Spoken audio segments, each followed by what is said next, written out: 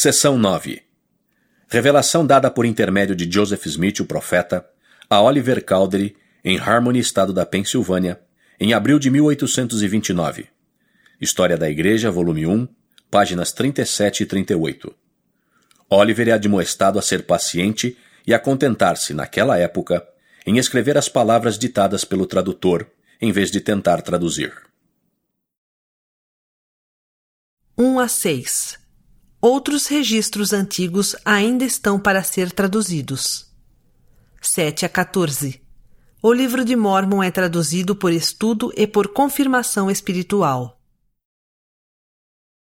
Eis que eu te digo, meu filho, que por não teres traduzido conforme me havias pedido e começado outra vez a escrever para meu servo Joseph Smith Jr., desejo que assim continues até que tenhas terminado este registro que confiei a ele.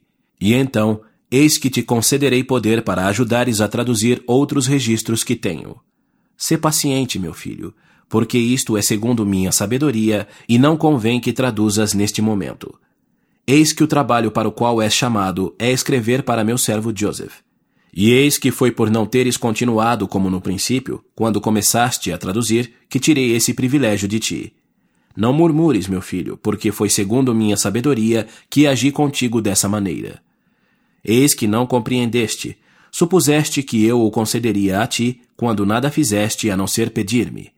Mas eis que eu te digo que deves estudá-lo bem em tua mente. Depois me deves perguntar se está certo, e se estiver certo, farei arder dentro de ti o teu peito, portanto sentirás que está certo. Mas se não estiver certo, não terás tais sentimentos. Terás, porém, um estupor de pensamento que te fará esquecer o que estiver errado. Portanto, não podes escrever aquilo que é sagrado, a não ser que te seja concedido por mim. Ora, se tivesses sabido disso, poderias ter traduzido. Contudo, não convém que traduzas agora. Eis que era conveniente quando começaste, mas temeste e a hora passou, e agora não convém. Pois não vês que, para compensar, dei força suficiente a meu servo Joseph? E a nenhum de vós condenei. Faze isto que te ordenei e prosperarás. Sê fiel e não cedas a tentação alguma. Permanece firme no trabalho para o qual te chamei, e nem um fio de cabelo de tua cabeça se perderá, e serás elevado no último dia. Amém.